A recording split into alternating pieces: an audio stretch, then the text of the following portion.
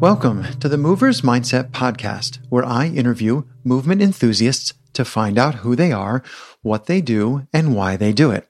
This week, Georgia Monroe explains her interest in music and how that relates to her parkour practice, as well as how she became interested in parkour.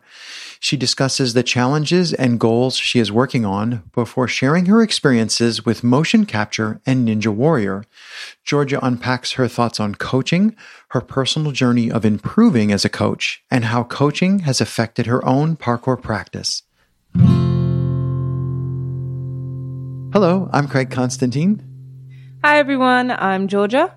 Georgia Monroe is a professional art de déplacement and parkour athlete, coach, and performer. A coach with esprit concrete, she is passionate about movement and sharing the discipline. Georgia has competed in Ninja Warrior UK, done work for various films and video games, and enjoys several creative hobbies in addition to parkour and ADD. Welcome, Georgia. Thank you for having me, Craig. Georgia, it strikes me that you have a couple of different creative hobbies, like sewing and piano and other things. And I always think it's interesting to ask people, how do those hobbies inform their movement practice? Oh, that is a hard one. So looking at the hobbies I do, so it's kind of a hard one because I've never really thought about how it informs my practice. I think music definitely has had a big effect in my practice. So not so much. I think that's just generally I enjoy making things. But music, it's something that I've always been around. So ever since, always going to school and stuff like that, my dad always playing certain songs and my mum always playing music. There was always music around me. And then going into school, started to play piano. I really enjoyed the piano. It was everywhere. So I started playing that, starting to learn classical music.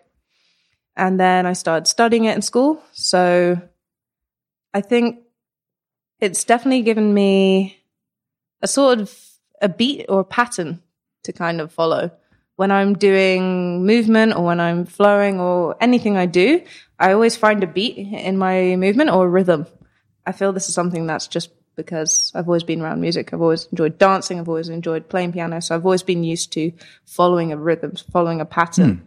And that in turns actually helped me a lot with even executing moves and getting the timing to the point where I can use the move most efficiently. So in a jump, knowing when to take off. In certain movements like kongs and stuff, knowing when I need to pull, when I need to push. They all have their own patterns and their own rhythms to follow. And especially when you're doing flow as well, you have this kind of rhythm you start to follow. It can be fast-paced, it can be slow, but either way, sometimes I've even been making sounds, or the sounds I make, I'm listening to them as a rhythm. So I think definitely in terms of music as a hobby, that's informed me in the way that it gives me a rhythm to follow in my movement, and it allows me to construct movement or time certain things to rhythm. And that just helps me relax as well. Have you ever thought about, does it work the other way too? Like, have you discovered that your movement practice has changed the way you perform music? I don't know if you're writing for the piano, but has it changed the way that you experience playing? No, that one. Yeah. To start off, I never learned to read music. I learned to play I self-taught by just listening to sounds and then learning them. Play by ear. Yeah. So in that sense, it's helped me practice muscle memory or at least practice. Yeah, there's a certain eye-hand coordination. And yeah. But in general as well, also just memorizing pattern and memorizing beats and memorizing this. And I think that's also helped then in the sense of when I learn something new, then I take that, or I find it easy to memorize that thing in that time. So I find it quite easy to pick up on things quite easily. But in the terms of it changing my music or changing the way I play, I can't see any link to it, or at least I haven't thought about it. It's definitely something to think about, actually. I definitely can see music going into, or how I play music going into how I perform or how I move, but not the other way around. And I don't know if that's just because I don't practice music as much as I do movement to see any changes. when you began parkour or art de déplacement, depending on, like, I know when I started, I called it parkour, and then I realized what I was actually doing. So the name like changed, but to me, it's like one long practice from my personal experience. But when you started your personal practice, can you remember what you were like before you? I don't know if it's like found it, got shown it, somebody drug it, like whatever the moment was. But can you remember what you were like before you found your movement practice that you have now? And of course, could you tell me what that person was like compared to now?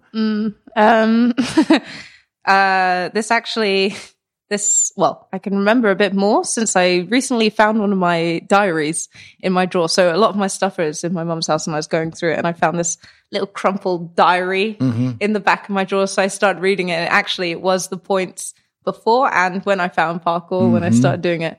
So I guess I can use some of that to help.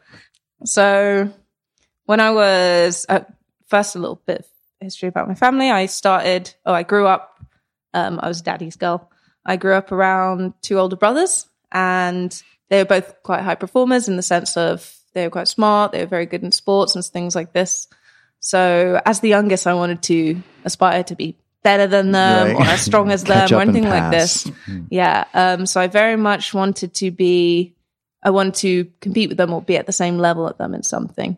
So for me, I did a lot of different things, including music. Like anything I saw, I was like, oh, I want to do that thing now. I want to do that thing now. I'm going to pick up this thing. So I ended up bouncing between so many things and so many sports and just anything I could get my hands on. I was very greedy as a kid, so I just wanted lots of different things. Oh, there's football going on, I'm going to do that. There's rugby going on, I'm going to do this. There's music, I'm going to do that. There's performing, I'm going to do that.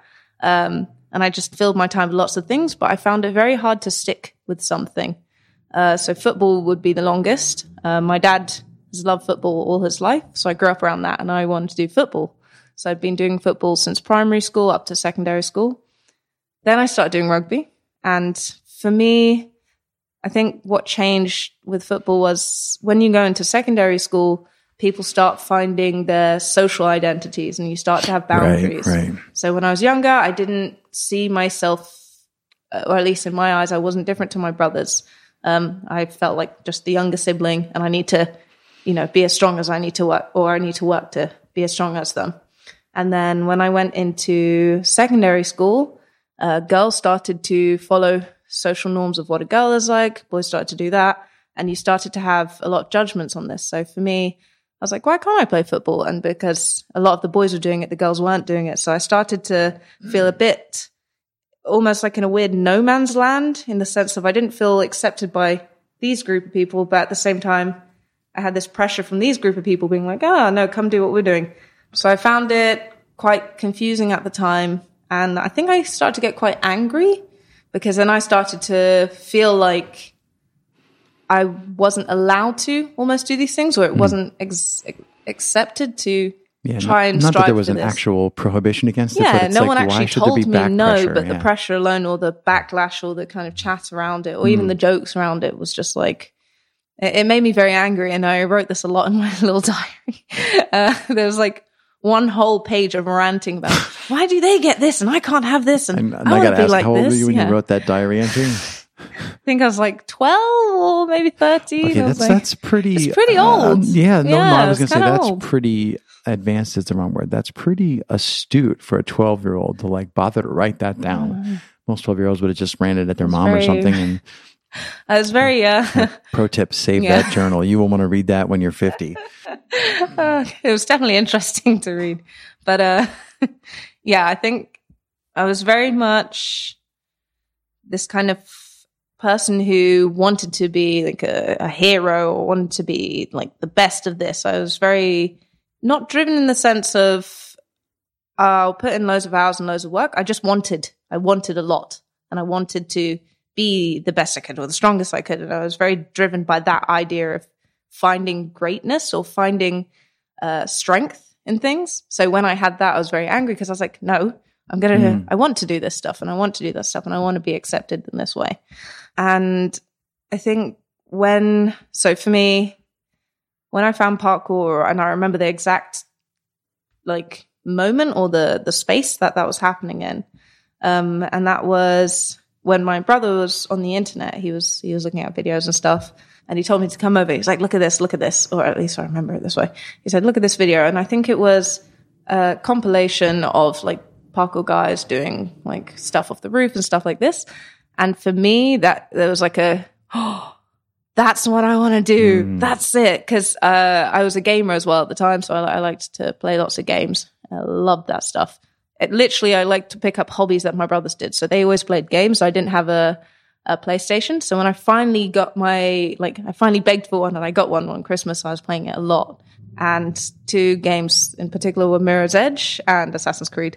But at the time, it's still like, oh yeah, that's just what they do. That's really cool stuff. But it's not real. So when I saw the video, I was like, oh, so it is a thing. And I'd never seen movement like that before. Everything was always either, you're in a field, you had certain limits, you had certain rules, you had to be this person only on your team, and all these kind of limits for me. And then I saw that, I was just like, I want to do that.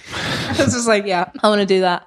And then it was kind of like, I think my brother said something along the lines of, you can't do that. Like, these guys are really strong. Blah, blah. It's something to say, like, it's not within your reach. So obviously, which I'm guessing is exactly the correct thing to say to Georgia when you wanted to go after it, right? Yeah. Saying I couldn't do something, I was just like, I'm going to do it now. Yeah. Yep. So that was dinner. I'll be right back. I'll be right back. So, and then for me, that changed. I was just like, I want to do this. And always at the start of something I find new, there's a lot of like motivation and stuff. And I really want to do this and stuff, but it usually dies out. Right. So for this one, it was something that felt just out of reach always. With everything else, you join a club, it's there at school, you do it and you're doing it and that's it. But for this, it was always felt like it was just out of reach. Like, to get to that point, it was always just out of reach. And I used to come back from school, I'd get on my kit and stuff like that. And then I'd watch and I think, that was it. Damien Walters was one of my favorites at the time. I was like, I want to be like him. He's so cool. So I used to watch like a video to inspire me after school. And then I'd go outside and like find a wall and scrape myself up it and like try rails and stuff. Really, all sorts of random stuff I was trying. I loved it. I felt really, I don't know. I felt like some sort of like renegade or something, like some hero training. And that's a common theme in a lot of people's experience of parkour and ADD is the idea of like the personal freedom, and then using that as sort of as like throwing it back in society's face. Yeah. So how did it all work out? Did you end up sticking with it?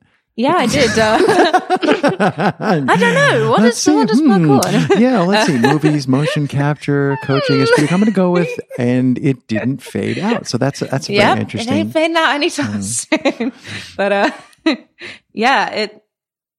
think it's always been, because there's so much that it can offer and so much you just never quite reach. I like the way you put it. Like, it's just out of reach. And I'm wondering, are there any things that you're currently struggling with? So much. Well, you always struggle with so much. And I think it's gotten more and more. Like when you first start, everything's fresh, everything's new. The only goal is to just turn up and you get on with it. And especially classes, you meet people. And now when you start to find your footing, you start to see your character in your movement. You also see your insecurities. You also see the things that are harder than other things to do. You also see what your fears are. And facing your fears or seeing your fears, you want to overcome them. It's scary and you don't want to, but you want to at the same time. So there's lots of things I struggle with. And I think a lot of it comes from not even the movement itself. It's not in the sense of that I go, I really want to learn this thing today. I want to learn that thing today. Of course, those are little milestones, but it's not so much that. It's more so, I know I'm not ready for this yet, or I know I feel too scared to do this yet. I want to not do that anymore. I want to be stronger than this. I want to manage this better. I want to have this characteristic. I want to build myself in this way. And kind of, for me personally, I want to build that image or find that image of myself that I know I can be, the best that I can be, in the sense of that my own hero. It's a weird one. You can't say there's like this one kind of character you want to be in parkour, but the more you train, the more you see what you could be. And then the more you want that. So the more you struggle. It's like a slippery slope in the right direction or something. Yeah. Right? This is a very strange feeling, because I was also thinking, what are my goals? And they only go up to a year. That, like, there's vivid ones, but it's really hard to, sometimes I don't know exactly why. Well, I have a question for you. Yeah. What are your goals? Oh, well, so many goals. I don't know what my end goals are. I really can't piece them together. I just know I want to keep moving. It's really weird. I want to keep moving. And I want to move more. I think for me, my shorter, it's easier to see it in the shorter time goals. I think it's so hard. I think for me, my goals are to be able to have the confidence in myself to face the fears that I have, to manage them, and also be okay to not fail. So my biggest fear for me as a person is fear of failure. As I said before, I always wanted lots of things. So I was very ambitious in that sense of I want this, I want that. But not just that, I wanted to be the best in that. I wanted to win this, I wanted that. So I was very competitive. And I very much enjoyed having things or getting things or being strong enough. So for me, the biggest fear as well was the fear of not getting that, the fear of failing, the fear of not getting that thing. But in the last, especially working with my team as well in the last 2 years, I'm starting to see a different idea of what it is to fail. For me, when I think of, or at least back then before I started to have a bit more of a conversation with this, was failure was I will never get there. So I was terrified, absolutely terrified of it. And I think that's also why I start to let go of things easily, because I was like, I can't see myself being the best in this. I'm going to find something else and be the best in that. And it's very easy for me to just go to something else. Pass. Move on, right? And I was a fast learner, so I could easily go, right, now I'm going to be really good at this, be that. But then as soon as I was met with a hurdle in which I was like, I may not get this, then I was like, don't want to fail. So I'll do something else and be good at that. But this is something that has very much become my life. So the fear of failure is always there. The fear that I might not get something, or I might not be good this time, or I might not be better this time, or I may never get that other goal I was talking about this year, terrifies me all the time. And I think that's kind of the biggest goal for me, is to actually motivate myself to put myself in that risk of I may not get there, but I sure as well will freaking try. And by trying, I mean really go for it. Not just half-ass it, not just kind of, I'll put a little bit in, and if it doesn't go, I'll go to plan B. But really go for something with the risk of it may not happen. I may not get there. I may not be the best I could be. I may not get that huge jump I really want to do that day. But to be okay with that and to still love myself for what I've accomplished, to know what I've accomplished, to know the support I have, and to be confident in myself, still respect myself even if I don't get there. So I think it kind of pieces down to those qualities of I want to be, I want to be confident with myself, and I want to learn to love myself regardless. And also to be able to have the courage to push myself in the face of failure, in the face of fear. The next question that I have is, when you're getting to that place of fear or terror and you decide, no, wait, I need to defeat this demon now. I need this level needs to be played. What is your self-talk, or do you have habits or actions, or like how do you actually face the fear and move forward figuratively and literally? There's always ones that I'm like, okay, these are things. I mean, I could ask you for really, really easy questions. If you What day is it? What's your favorite song to play on the piano?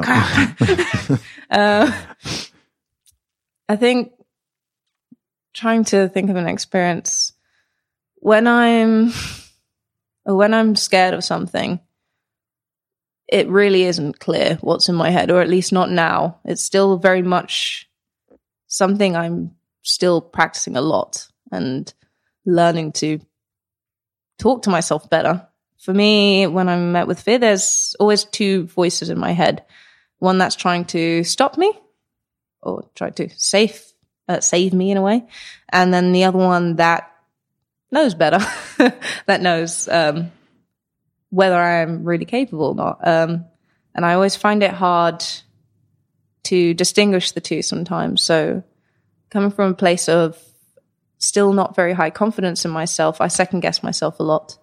So I may go, okay, I'm scared of this. Some days I'll know myself, I know I'm scared of this, but I can do this. I can manage this. And I'll think of experiences. Other days, I cannot remember another experience that's the same.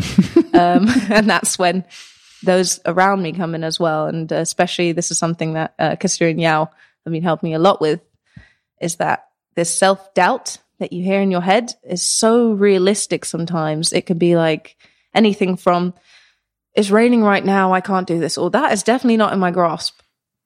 But perception is such a powerful thing that sometimes you really can't get out of your head. You can't see that it is something that you're capable of, and it becomes a reality. And I think that's when having those around you who know what you're capable of and have the courage to tell you that comes in a lot. Like if I didn't have the people I had around me to help me with this second guessing, it'd be a much longer process for me. So I'm very, I also have to thank that part of the process, those around me, because that offers me almost a mirror to myself to go, I'm doing this right now. I'm self-sabotaging right now. But generally for me, it helps to take myself away from the emotions that come up. So you're getting this anxiety, my hands sweat when I'm nervous, all these kind of things happen. Yeah.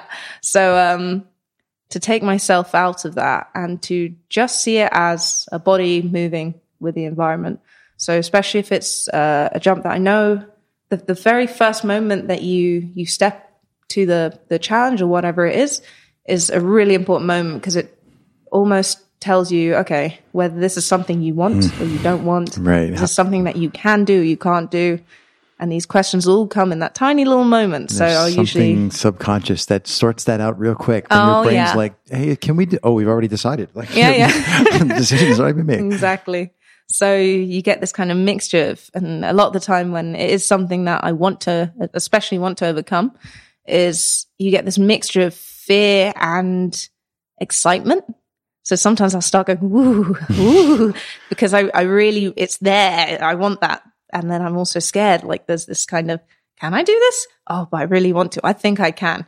And it's almost like the sight of it becomes blurred with those thoughts, because I then sometimes can't even tell if that's something in my capability or not.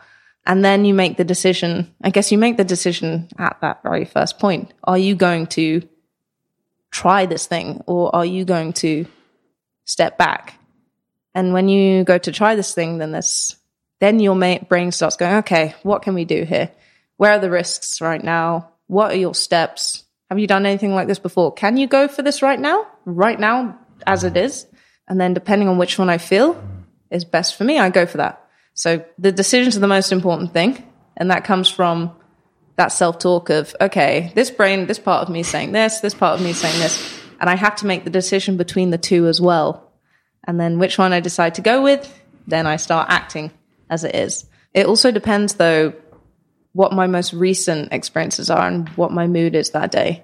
So my training can very much, and this is something I've been working on a lot, is I go through, it's almost like a wave in my training. So I have waves of, I just feel like I can do anything. I'm flying. And then some waves, I'll be like, I can't do anything. I really don't feel anything today. So I go through these very much waves, and depending on where I am, I can just go. I'll jump, and I'm okay with the falling back or the falling forward, but I can let my body go. Sometimes it's almost like I'll tell myself I need to do this, and my body, or I'll literally hold myself back in the middle of the air, and it gets very frightening very quickly. So I guess there's no one way of saying it, and that kind of conversation in your brain depends on also how much you're willing to get something compared to how much you're willing to safeguard yourself. Yeah, so I can't exactly answer the question. There's so many different things that come into mind. I think you answered it exactly. Yeah. I think that was a really good answer. Georgia, let's change gears a little bit. And I'm just kind of personally curious about motion capture and video games. And I haven't played a lot of video games since I rage quit them a while ago. And I'm just rage quit. I highly recommend it, but I'm not going to pass judgment. Already experienced. I rage quit video games. But anyway, what I'm getting at is the motion capture part of it is really interesting. Somehow there's like a combination of like the technology, but yet, this only works if we actually bring a real human into the process. And that fascinates me. You might think that's the boring part. I don't know. I'm just wondering what your thoughts are on motion capture and like what your experience was with that, and just share, like open up a little bit of that world for us. So for me, I haven't had much experience with motion capture, but from the experiences I've had, I would say it's definitely a strange one. You're usually in a room with nothing or just something it's very plain. It's a very plain scene for you, but it also, it's usually, I'm just thinking of the time when I was covered in baubles. It's like little round balls that they stick on you and stuff. I find it quite strange because you start to almost subconsciously try to make your movement artificial in a way, because you know it's for this and you know it's for that, and they do want to capture the movement as it is. They don't exactly want you to change it in a certain way or anything like that, because obviously it's digitalized and all this. But you feel strange compared to moving in your environment. Now you're in this plain room with everything very plain. You also feel kind of maybe artificial in a way. I was going to say dehumanized. Yeah. It's kind of strange.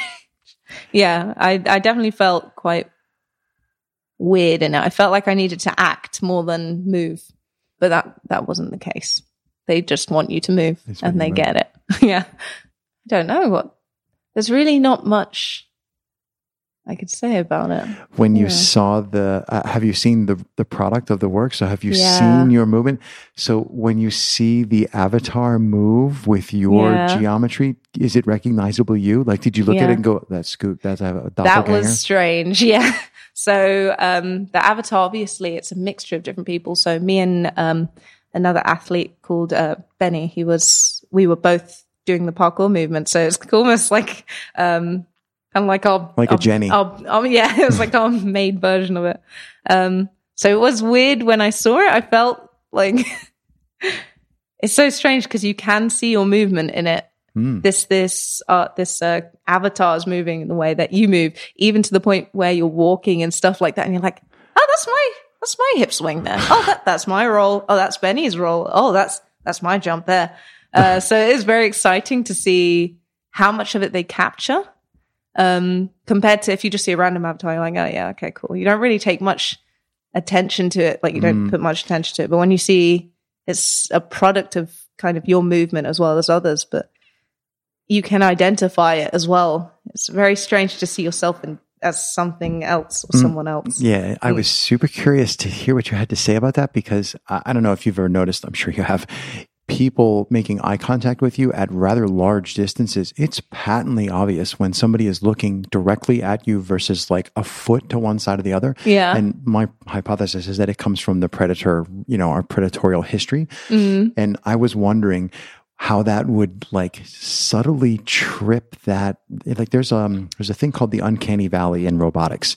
So if you have a robot that's just a complete, machine with basic pivots, it doesn't weird anybody out. It's clearly a robot. And if you have a perfectly human-like robot, it's perfectly fine. You forget that it's a machine and you're like, oh, it's a human. And then there's this huge space in the middle they call the uncanny valley, where it doesn't work at all. It starts to be sort of human, but it isn't. And people just like, no way, I ain't getting anywhere near that thing. It doesn't work in any capacity. And I was wondering, like, it's definitely the thing that they've created is going to be on the successful side of the uncanny valley, because they basically imaged human beings. But then I'm wondering, I bet that there'd be something in there, like a computer manipulated that, and then you'd pick up on that. And I've always thought video game geometries have looked a little weird. But I was just wondering, like, what's it like to see your own persona inside the movement? So it was interesting to hear how you unpack that. It felt quite personal, I guess, looking at something that was your persona. And did it feel like theft in a way, almost like, what are you doing with my body? Or is it just like, because what I don't know is I've seen video of myself in motion, and I find it horrifying to look. I'm like, oh my God, don't do that again. But it's clearly me. Like, it's clearly somebody pointed a camera at me, and that's just my fault for letting it happen. But I'm wondering, did you feel like, oh, maybe I shouldn't have done that? Or is it just like you're just super proud of the creation? I think for that one in particular, it was less of a, oh no, why did I do that? Oh, that's weird. And more of just I don't know, you've kind of felt like it was you, but it isn't you. So I had this kind of weird, like, personal feeling towards it. I was like, there I am. There I am. And it was, what I found strange is obviously, depending on the button you click, it suddenly goes into it. It suddenly does that. So that was where I was just like, oh, okay, there it is. Oh, there. Like, it was quite strange to see that. But it felt very much like you're just going, there's me jumping over a cliff. Look, there I go. I'm gone now. So it's, I think for that particular game, it was just less of a feeling of like, hey, that's like a Feth feeling, and more of just you felt more attached to it than you usually would with usually when you're in the character, you start to play the character and you start to see yourself as it. But it was very much someone else was playing it, but it was me moving, but they're pressing the button to make me move. And it's a very strange feeling, but I don't think it freaked me out too much with that particular game. Georgia, I mentioned in the beginning that you were in Ninja Warrior, and it's actually, you've been in multiple different versions of the series. So you've like done testing in New York, and you've been to Vegas, and you've been to the one in the UK. And it's not often that I get a chance to talk to someone who's actually been in that project and had the chance to see it from behind the scenes. I'm wondering if you have any takeaways from it, or maybe are you going to go back? Or if you aren't going back, why did you stop? For the show, actually, in the show. Yeah. So Ninja Warrior, I think it was season, are they on season 5 now or season 6? I can't remember now. I don't know. I don't know. I don't watch the telly. I can't remember.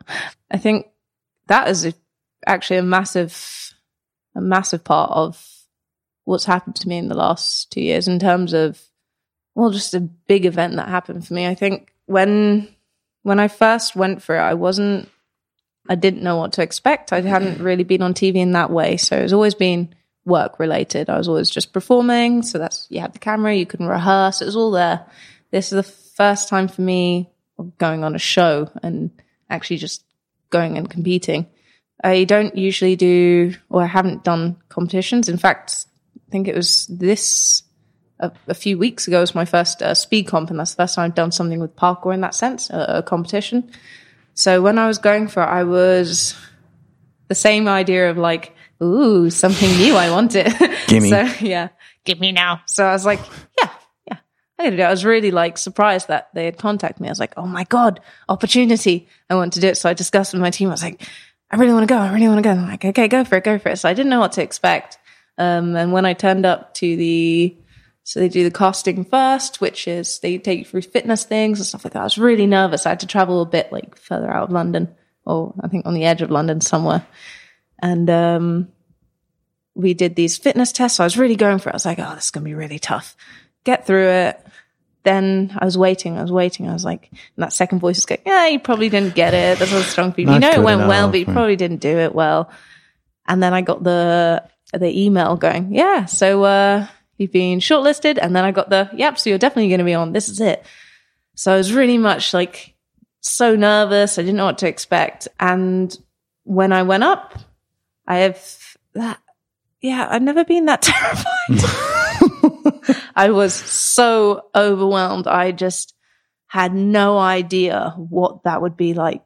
You're waiting in the room, and all these other athletes that some have been on there before and all this kind of stuff. I saw a few familiar faces, which helped. I think Seb was in the first one with the first time I did it as well. So that was nice to see people. But I was at least familiar faces. Yeah. So at first, they show you around the obstacles just so you get a demo of it. And I was just like, oh, am I touching that? Just here like, so when I saw the obstacles, I was just like, oh, they're big. They're strange. There's water below. And I'd never been used to obstacles like this. So my first thing was just like, oh God, I have no idea what these feel like, what's going to be like. There's water below. They're really high. It's huge. There's lights everywhere. So I was just like, okay, here comes the fear. Then you sit there and you're waiting, and they have the TV up so you can see all the contestants who go first. Oh. And it starts from like, yeah, I can't wait to be here. Oh, are you ready, guys? Whack. And then it slowly gets more and more nervous, and you're watching everyone on the TV, and you start to go, okay, loads of people failed on this one. What's going to happen here? Loads of people failed on this one. And you start to that TV, God damn it, it's better to not look at the TV sometimes, because one, you are getting hints at what you need to focus on what techniques work and don't. The other is just feeding into the fear of what's going to go wrong or where you're going to fall or things. And then you're waiting around the back and you hear the audience yelling and screaming. The lights are going on and the producers and everything like that. Just so much goes on. And then the assistant will come up and be like, you're next. I'm getting nervous right now because I remember exactly what it feels like. You get the knots in your stomach, start to feel sick. So you're going up the steps now, and everyone's yelling, and they're like, Georgia Monroe, and you're like, oh, shit. And I was just thinking, I don't want to go now. Can I just go? But it's too late. You go up, and your mind kind of goes blank. And the first time it was such a blur. I think my stage fright was so big. As soon as the boop, boop, boop, boop, I was just like, go. And I think I held my breath for God knows how long. I get to the last one, and I remember getting off the platform. I finally got to like the 5th obstacle on the course. Everything was a blur this whole time. There's just lights and things to grab, and you just jump and you get there. And then I stopped. As soon as I landed, I just went to throw up. Like, I didn't throw up, luckily, but I just went, and I stayed there. I was like, oh my God. And I felt so dizzy, felt so sick. Everything was just, it was really, really terrifying. And then I got to the last obstacle. I just went straight on it. I was just like, okay, just go. And it was something I'd never seen before. I think it was ring toss to like a slider. So you slide down the rings. But I'd never done the movement before. And I remember getting to the second peg and I was like, oh, what is this movement? Why can't I get over the top of this thing? And then I started to freak out because the whole time I'd be autopilot, but then I got stopped. So now I was just like, oh no, I'm pumping out. And then the only thing I could think of is, okay, what would I do if I was in parkour? I'd swing. So I tried to swing, but it's not the same. So I bounce off and go into the pool. And then everything relaxes. And I was like, okay, that's me. I'm out. I didn't win. I didn't get to the buzzer, should I say. And I was like, okay, it's done. So I start relaxing and just letting the kind of all these fears and stuff flood out. And it's very relieving to be in the pool. And then I think I can go home. So I go home. Like, I was slightly disappointed, but at the same time, I was just happy to be off that terror. And then I get an email and it's like, oh yeah, you're through to the next round. And I was like, oh no. So it was both oh, really? And also just, oh God, I've got to relive that. And then I guess I decided after, like, I told my team, I was like, I felt so horrible. I felt sick. It was horrible. I just terrified. And they told me, try to this time make that goal just to be relaxed in it. So when it came to the second time, that's what I made the decision to do this time, was to relax or try to relax. So the second time I went on the stage, again, the yelling, the camera's in your face, it's hot out there, you're feeling nervous. And I remember just standing there, I was like, okay, my goal isn't to get to that buzzer anymore. I don't know these obstacles again. Everything's new. But what I can control is what I'm looking at, what I'm taking in. And I started to look around at the crowd. I started to look at the cameras this time. Before, I was trying to avoid them. I was looking away. I was just trying to look at the course. So this time I looked. And for the first time in that experience, when I went, when the sound went off, I started going. Each point I got to, I stopped, but not to catch my breath and try and go again and this nervousness. I stopped to look around, and it was the strangest feeling. Before, I felt terrified of the crowd. Everything was almost like an attack on my senses. And this time it was more encouraging. I looked around at the crowd and they were going, yes, come on, you can do it, and all these kind of things. And then I started to feel good. It was really weird. I was like, yeah, look at the people. They're right there. Hey, oh, thank you. Yeah. And the camera's there. I was like, okay, whatever. The cameras aren't in my way. Let's think this through. And then I think I came off with the wind chimes, which is the 5th again. Thought again, yeah, all right. I was happy with myself because I relaxed this time and I enjoyed it. So I was like, yeah, I won't go on. That'll be it. It'll be fine now. And then I got through again. So I was like, okay, now this is just ridiculous. So I was just like, you know what, whatever. By the third point, because I kept going, oh, all right, I'm happy now. I was just like, I'm just going to have fun now. So it changed from try to relax and enjoy it to just have fun. Right. And I did. And I got through and I finally got up to the frigging wall and I pressed the buzzer. And I was like, yes! High-fived the things. And then I just got on the log and I fell off. And I just remember swimming through the pool like, yeah, I'm happy today.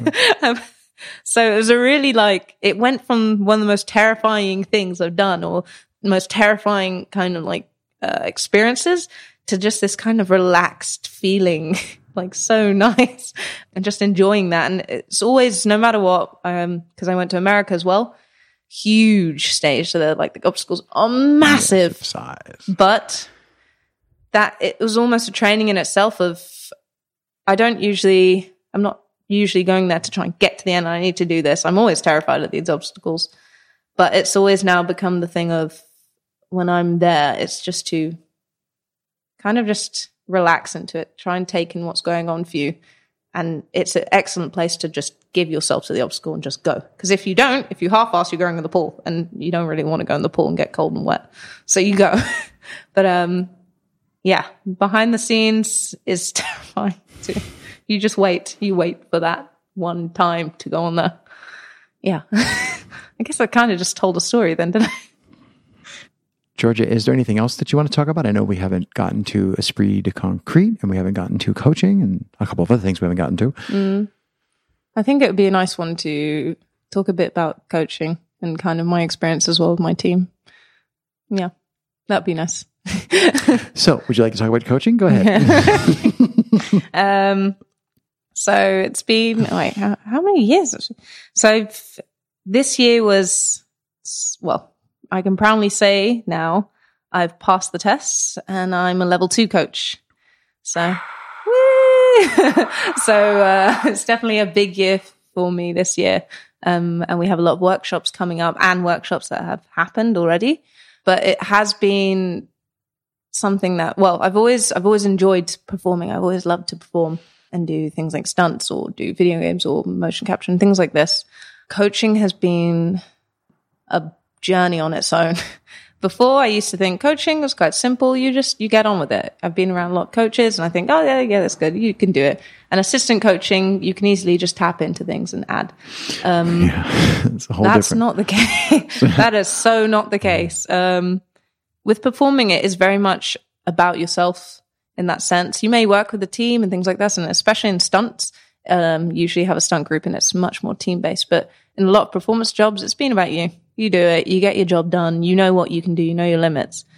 Coaching is so much more. It's no longer about you. You have these other practitioners who come to you who want to learn something from you and want to learn something about themselves, or at least I hope. So now you've got to think about, who are these people? They have their own lives. They have their own experiences. They have their own limitations, their own fears, all these kind of things that you've been managing for, you've had other people managing for you, or you've been managing yourself, or should I say.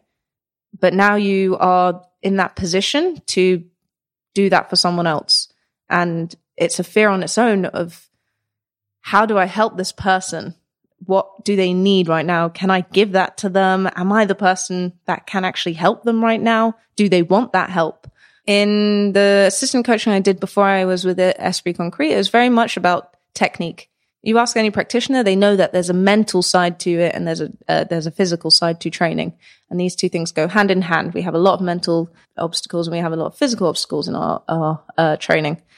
But the general way of coaching parkour has been mostly on the physical side. What's the technique? You teach them this, blah, blah. And you can still help them with the mental side, but it never had quite as much focus on it. And then Yao was my mentor when I first started. He took me in and he trained me up. And then when him and Kasturi made Esprit Concrete, I joined them. I wanted to go with my mentor. And that's where I really started to understand or start to learn what a coach should be, or what a coach should value in their training as a coach, or how they should value their students, how they should help them. And we focus a lot more on the mental aspect of it as well.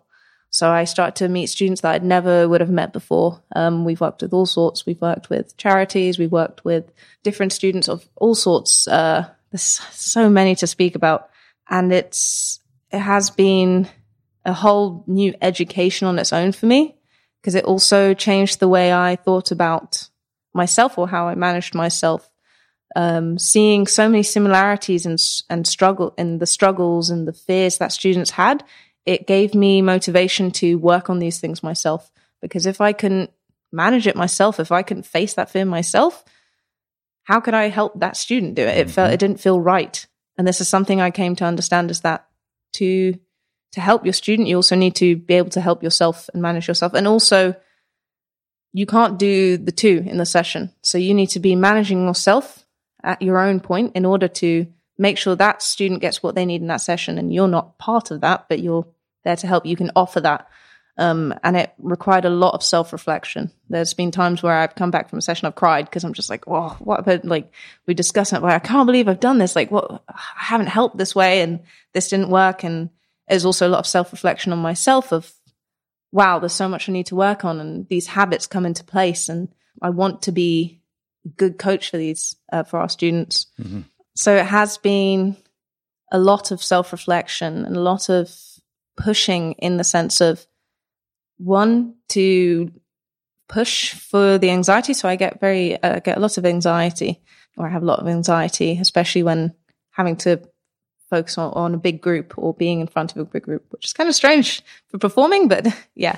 So I had to battle that anxiety and manage that in order to think clearly, and then in order to then help my students or be there for my students when they needed me. And then it went from assistant coaching to being trained to be a lead coach. And that was another huge step. The assistant coach, I always had my mentor, I had Kasturi or another coach, depending on where we were, who was the head coach. I could assist, I could add to the pieces, but I could feed off of them. And I knew that they were the main, people in charge or had the responsibility of the group. So when they start training me for lead coach, then there was a whole new wave of anxiety. I'm like, okay, now I need to think about my class. I'm planning the classes now. I need to think, what do I want to work on? What's the theme today? What are my students like? Which ones are coming? What do they have with them? What habits? What fears? How can I battle these? Mm-hmm. Or how can I help them manage these? What can I teach them?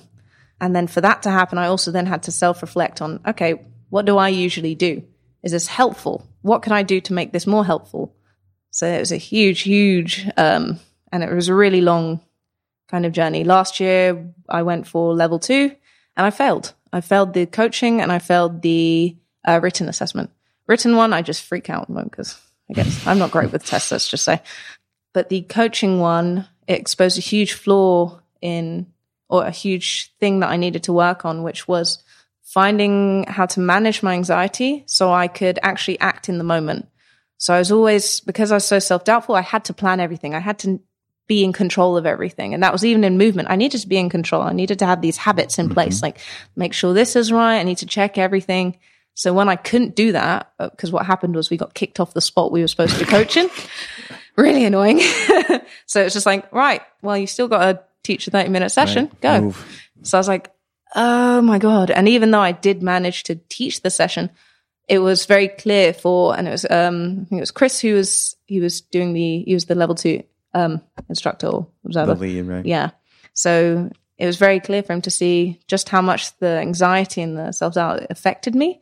And it's very clear because that also then feeds to the students. If your lead coach is not confident in themselves and you can see they're scared or worried or not sure or not in the moment, it affects the students. So it wasn't just what you give to them, but it's also how you acted as a person with them because they see you as the leader.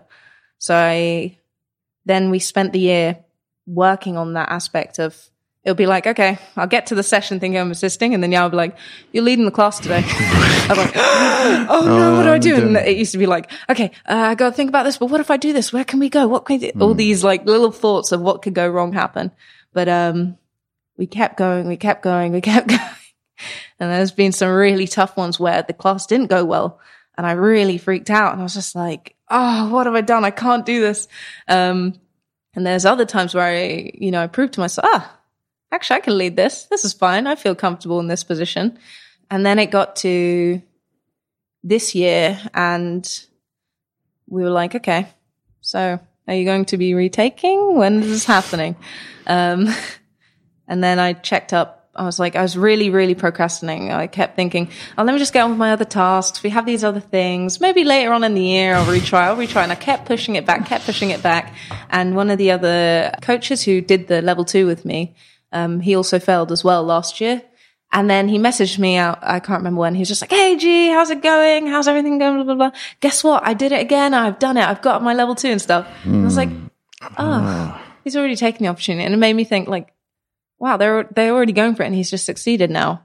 Where am I? I haven't tried again. I'm still too freaked out to go for it. And it's that fear of failure. I don't want to fail again. I don't want to prove again to myself that I'm not good enough for that role. So it's very much this kind of like, okay.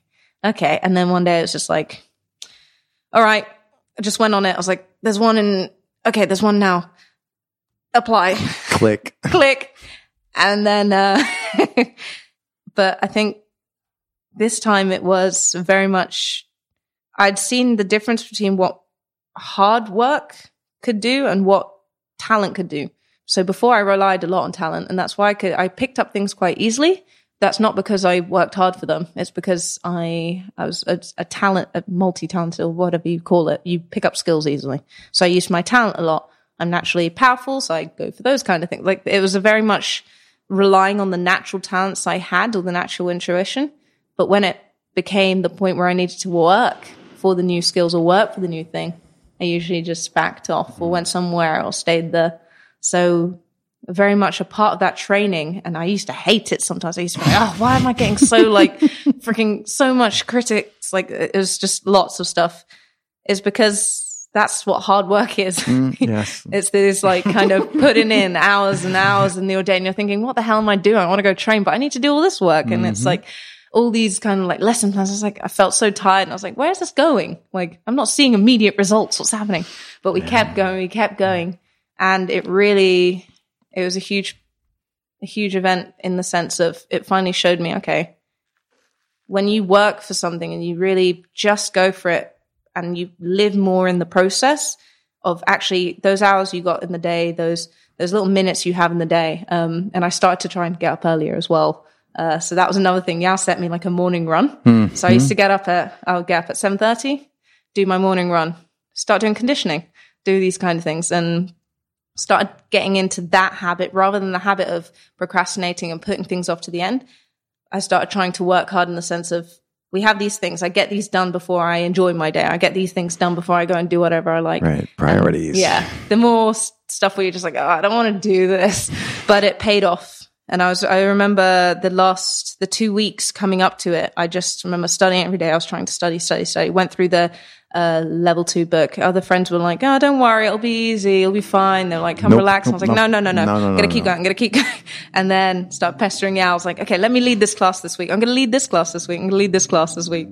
And even when I had a bad class, the first one where I didn't, I felt really ashamed. I was like, oh, I can't do it. Like, this is a bad class. What am I going to do? I'm going to do it. But we kept going. And then I tried to and I wrote down this time, what did I do well? And instead of the negatives, where usually I use that to just say, that's how bad you are, I used them in the sense of, I wrote down what was negative.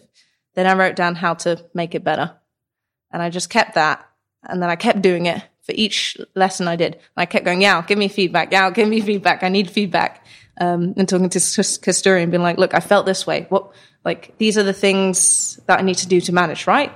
And I started to try and trust in that more and more. And then when it came to the day of the coaching assessment, we thought, so last time it was, you know your spot, you plan and you do that. We got there. 2 days before that, I went to the spot twice so I could check out, and I was checking all the areas and like, I'll do this, I'll do that. And I had like a few class plans. We get there and he's like, okay, so we're going to move over there. And I was like, oh, so we're not in this area. So I freaked out again. I was like, oh God, I planned and it's not working. But all the stuff that I did still came into play. They were like, okay, you get an hour to check the area, whatever you want to do. And then when you're ready, it's your time. And I remember getting to the spot and I was like, okay, I don't have a class plan for this. And I spent 10 minutes and it was just like, okay, I'm going to teach this. I'm going to do this. I'm going to check my area.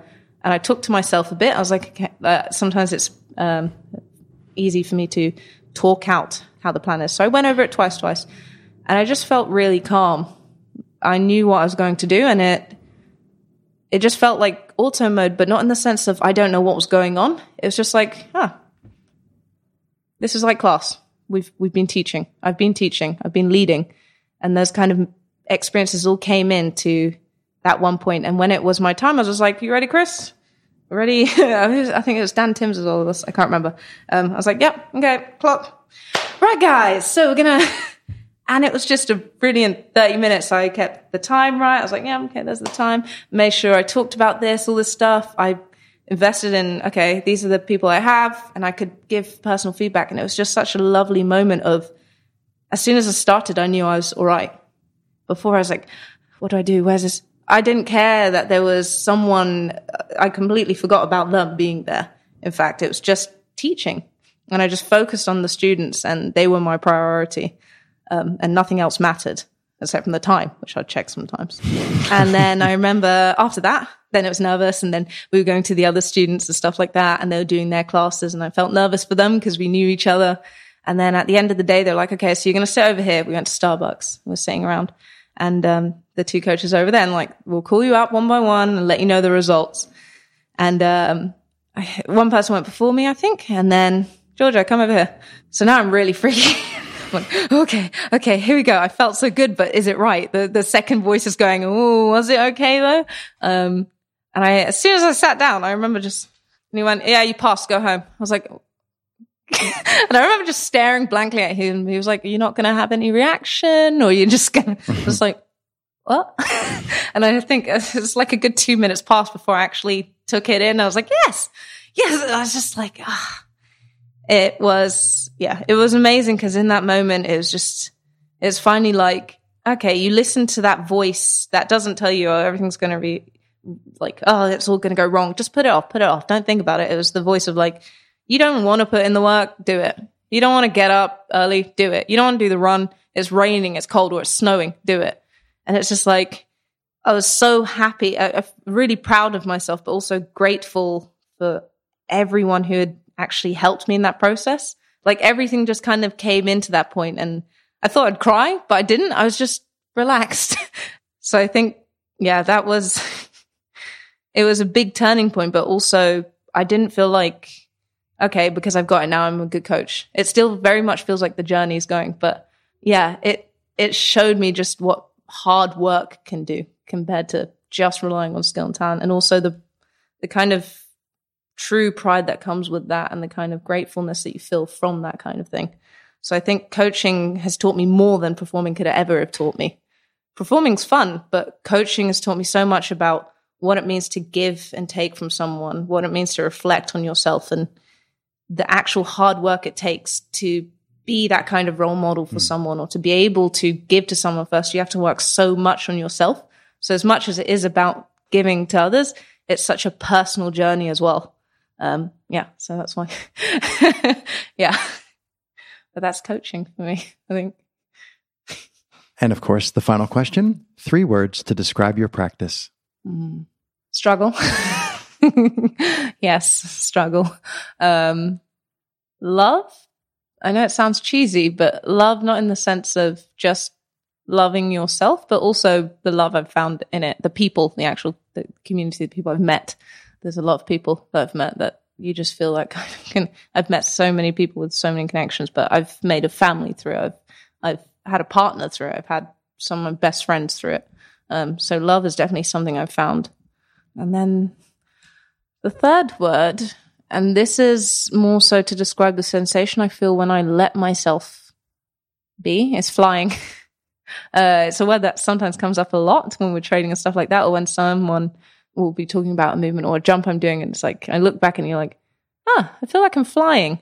And it's not the sense of just, it's because I've done a big jump or something like that, but when you feel that kind of, that feeling of you've decided to do something, you're going for it, and you've let yourself go in it, you feel like you're flying. Okay, goosebumps saying that now. Yeah, that's the feeling. So yeah, struggle. It's always a struggle. You always find the struggles. Love in the people that you've met, as well as learning to love yourself through those struggles. And then flying is the feeling when I let myself be in that moment, and I let myself go, and I just go with what I have. Mm-hmm. Thank you very much, Georgia. It's been a pleasure. Thank you. This was episode 58. For more information, go to moversmindset.com/58. And there's more to the Movers Mindset Project than just this podcast. Visit our website for more free content, to join our email list, or to read about how you can support this project. And I'll leave you with a final thought from Oscar Wilde. True friends stab you in the front. Thanks for listening.